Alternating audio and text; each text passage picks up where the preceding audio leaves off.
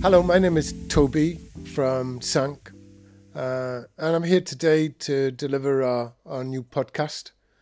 Um, the subject of what I want to talk about is the sort of power of soft skills, the consensus that soft skills needs to be rebranded as power skills, the consensus that companies and organizations fully recognize that these are, for want of a better word, the foundational skills for future organizations, and that these skills actually deliver results that are tangible: innovation, creative thinking, problem solving, but that somehow or other they're missing in action in reality.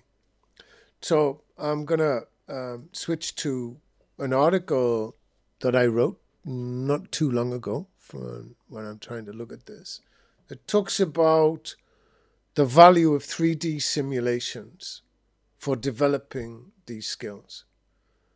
In particular, one of the things that we're beginning to understand is that if you come from a background of being embedded and enmeshed in a training organization or a team which is hierarchical in its nature, is command and control, even if it operates in a sort of multi-team breakdown of silos type organization, it's still a top-down process. How difficult it is to come from that perspective and to fully understand the requirements necessary to transform your organization into one that adopts a multi-team strategy, empowered teamwork, collaboration, aligning goals, iterative project management, and so on and so forth. This particular article is centered around crisis management. And it looks, what you're going to find is how and why a 3D simulation is something which can promote and nourish your teams in the development of these skills. Well, it begins by setting the context that adaptability, that learning agility, that resilience in this case are habits. That you have to work at them to become competent in them. What I mean by that is that so much of the training courses that we experience are information giving processes, whether it's an LMS system that tries its best to use blended pedagogy, mixing videos and questionnaires and games to try and get you to learn. One of the things that is almost impossible, it's not entirely impossible, but the piece that's missing is the practice side of knowledge in this sense. Sure, there's a knowledge acquisition in soft skills, right? This is the landscape, these are the key things that you need to learn, these are the objectives. But in and of themselves, you need to actually be faced with a challenge, faced with difficulty, in order to get better at communication, collaborating, being action orientated. You can't think yourself better in the same way you can't think yourself better to get at doing martial arts or to get better at learning a car. You actually have to do it, you know. And here in the article, what we're talking about here is that it's action orientation, you know. So the kind of I use this word, the IQ wand, you know, that if you have a team of people, particularly at the top in an organization, that come from an exam-orientated background, both in their schooling education, then university, and then corporate education, where filling in tests equals ability, well, that's going to bring you problems. It's your actions, the way that you behave in a crisis, in something that requires speed. Yeah, that's where soft skills are at.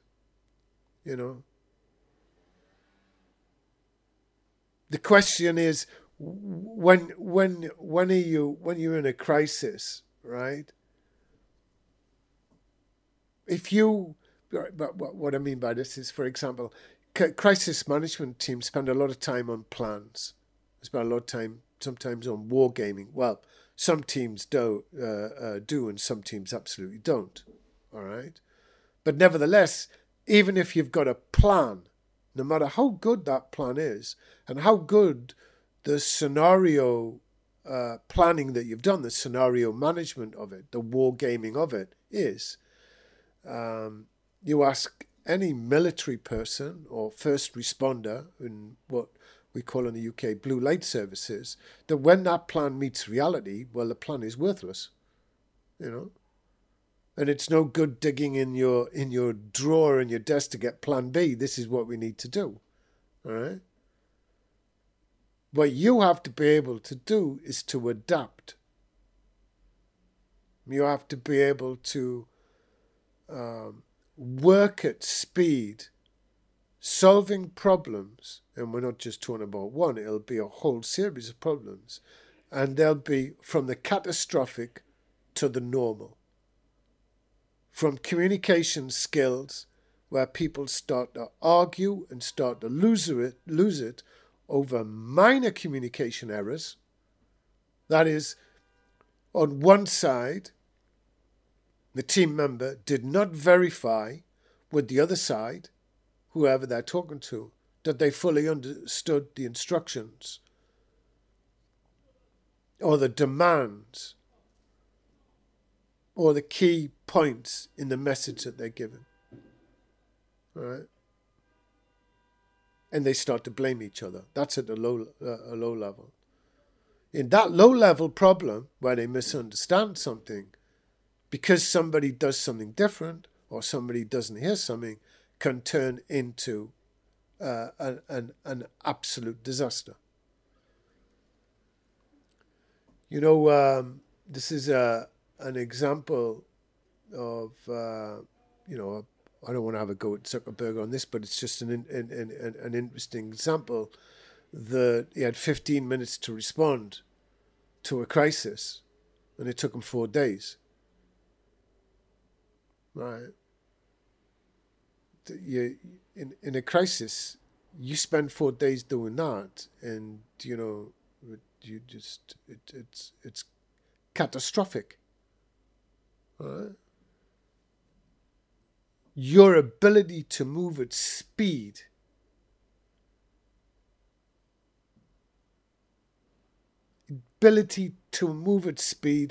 without losing it. All right? That doesn't mean necessarily that you're as cold as a fridge, right? But that the events around you don't move you. You respond to the events in the appropriate way with your team, solving what's going on. One of the things that we think when we work with teams is that that they don't fully understand what EQ is, what emotional intelligence is. Emotional intelligence is the heart of soft skills.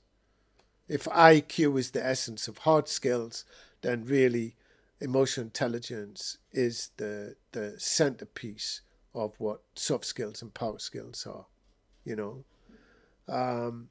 and if you don't train EQ, well, then that's a weakness. What is it we mean when we talk about EQ? I ask executives and I ask teams what this means, and somehow we seem to have this prejudicial view that they're talking about being nice. Well, for many managers and executives, that would be a big move, being nice, but it's not necessarily what we're talking about here. What we're talking about is the development of skilled awareness. And what we mean by skilled awareness, because you can have unskilled awareness, which is what we just described there. Things don't go right. You actually have a level of competence in the inverse to what is required for the situation that you need to solve. The two key components of when we talk about skilled awareness in relation to emotional intelligence are self-awareness and self-control. Well, that starts to say awareness of what? All right. Well, awareness of what you hear and what you see. These are two key areas. Because a lot of the time, people aren't aware of what they're hearing and what they're seeing. They've actually got a set of habits that overlay it. And then when things do happen to them, all right, when things happen that create negative emotions, things that people don't really want to talk about, but when they get irritable, when they get angry, when they get really upset, are you able to control those emotions? Are you able, as those emotions arise, to actually stop and prevent them from fermenting any further and becoming an issue? Many of the time in our 3D simulations, we've heard top consultants, and I mean top consultants, start to get very angry, all right, in the situation, and they start to sort of, in French it's gonfler, it's to balloon out with the color red, and it scares the people around them in the team. So they change what they're doing, they change their strategy to ameliorate, to ensure that this person's temper doesn't explode any further. Rather than giving feedback to the person saying, look, you need to bring it under control. It's inappropriate right now. When we talk about the Deepwater Horizon disaster, well, absolutely, utterly terrible, unbelievable, catastrophic disaster in all areas. One of the things that you can begin to see across the teams was a total lack of soft skills. It just looked like people had taken a course in how not to communicate, how not to care about the environment, how not to care about human lives, that there's some sort of hierarchy of human lives that those of us who live at the bottom they don't really care about, And this is just my opinion, my take on it, But when you read all the material, it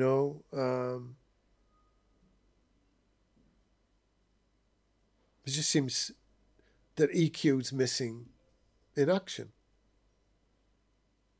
I think one of the things was we start to make a comparison. So what is it that we have? We have a 3D simulation. The simulation is a video game. It's centered around teamwork and leadership training. It presents 40 different challenges broken down into 11 chapters. At the heart of this is difficulty. All right?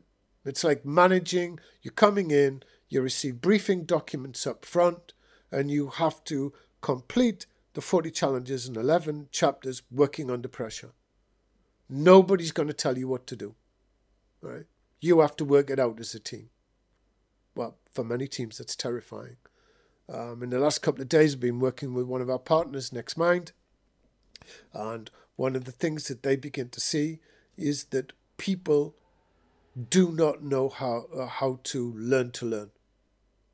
It's almost that they've been conditioned by working in organizations not to think for themselves unless somebody tells them what to do. And that, in fact, it's a danger to the business if they start to think by themselves. Well, it's terrifying, that, you know.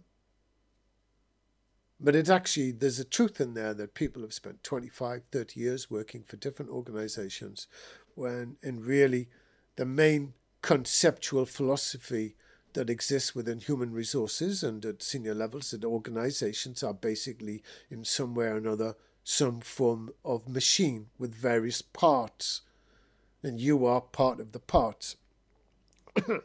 And your job is just to make whatever bit you're responsible for go round and fit with the others. Here, when we play the game, one of the things you begin to realize is that you all have to be on the same page at the beginning. What is your goal? What are you setting out to do? Are you all aligned on? And we're not just talking about the overall mission statement that we'll can see,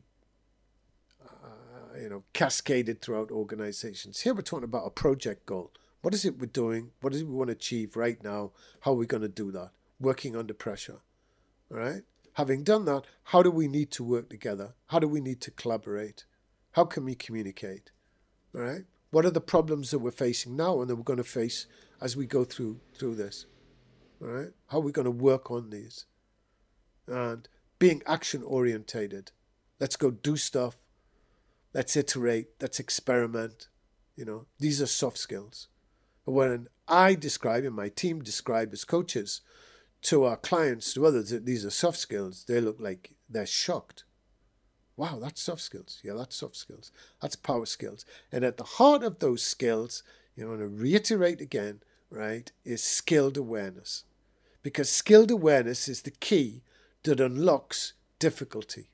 Because what we discover in the 3D simulation is if the teams get their act together, all right, and we do see that happen, all right, and that their self-awareness and that their self-control, and they start to develop a team radar and empathy, all right, and that they take risks, then the game gets easy. The game's no longer difficult. In the skills that they learn within the simulation, that they hone, because you can't just do the simulation one time. You're just not going to learn anything. It's like learning the rules of football. You go play football for 1 hour, first time you've ever played it, it's not going to happen. You're going to be a rookie. You need to think that I'm going to take my rookie skills, all right, and I'm going to become a champion in these skills. I'm going to become a black belt. Well, that takes time to do that, and that's what we work with. So here, what we talk about, we take the comparison with elite sports skills. The training, right, is not an anathema. Is not your enemy, which is really seen like that in business. We once did a training course for very big training course for a big French insurance company. And at the feedback session at the end, one of the guys stood up and said, we just spent the last 2 days doing training in Sank. It was one of the early versions of Sank, one of our prototypes. And he said, but this is not training. kind of all the coaches and senior people around the room said, so we're shocked. And he said, and we said, why not? He said, because you're actually working at it. Wow. If you're listening to these, I was shocked. Because I was shocked at both the truth, his emperor's got no clothes moment, and the reality of what he said. Somehow this person was in his middle 30s, he'd been working for this company for 10 years, and he'd never done a training course where he worked at it. What's the point of the training then? Because I'm lost. It's why most people don't think training adds any value to either your career or to helping you achieve the business results that you need to achieve. There's something absolutely broken like that. So in that sense, we have to see, as one of our partners put it, that teamwork and leadership training in relation to the new skills that are required to survive is broken. It doesn't fit. That you have to start rethinking the game. All right? Because the rules really have changed. And it's not just me sitting here saying that. You just open your eyes to the scientific, technical, and digital revolutions that are taking place around us. These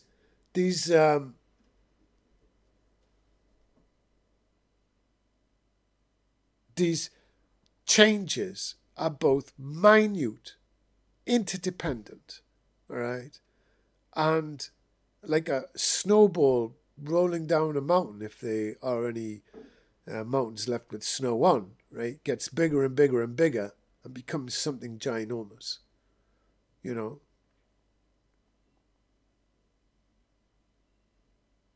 Your comfort zone is being threatened daily, if not minute by minute. Just look at the hoorah around AI at the moment. It's like it's the end of humanity, Arnold Schwarzenegger and Terminator type scenarios. Well, that's the fear-mongering coming from many people out there. But there's another side to these technological advances. In the previous model, a traditional model, the expected behavior was just to follow orders. I'm working cliches there, but basically that's what it is. Command and control, follow orders, policy deployment, people, process technology, machine philosophy, even people turned it into, computers and software type models of organizations, right? A new model is very much around the human spirit. That's the development of internal skill sets that allow you to adapt at speed, right?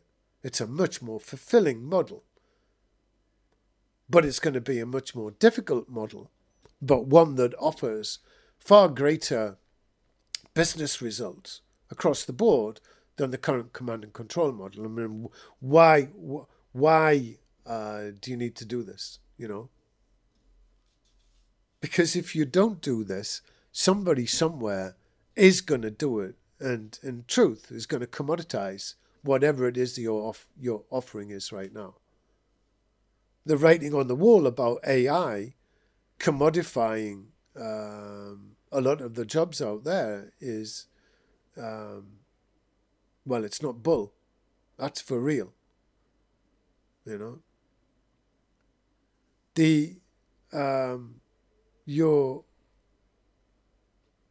Your real need is to recognize that adopting a new set of skills requires you to unravel the habits that got you to where you are now. And that's going to be really difficult. That's why you need something like a 3D training environment, something where you can bring your teams and your leaders to be able to face themselves in real situations that bring the stress, the panic, the difficulty. They raise the emotional angst of the participants in such a way, right, that it really replicates, to all intents and purposes, what you would experience in the real world. And it allows them to hone these skills in such a way that when they do return to the work environment, right, that they're able to have a skills transfer that in that moment helps them. And we can see this again and again with the teams that we work. So you'll be able to catch this article in the bottom of the YouTube where it says see more, etc. I hope that you found it interesting. If you do, then I'd be very grateful if you press the like button and if you subscribe. And thank you. I'll catch you on the next one.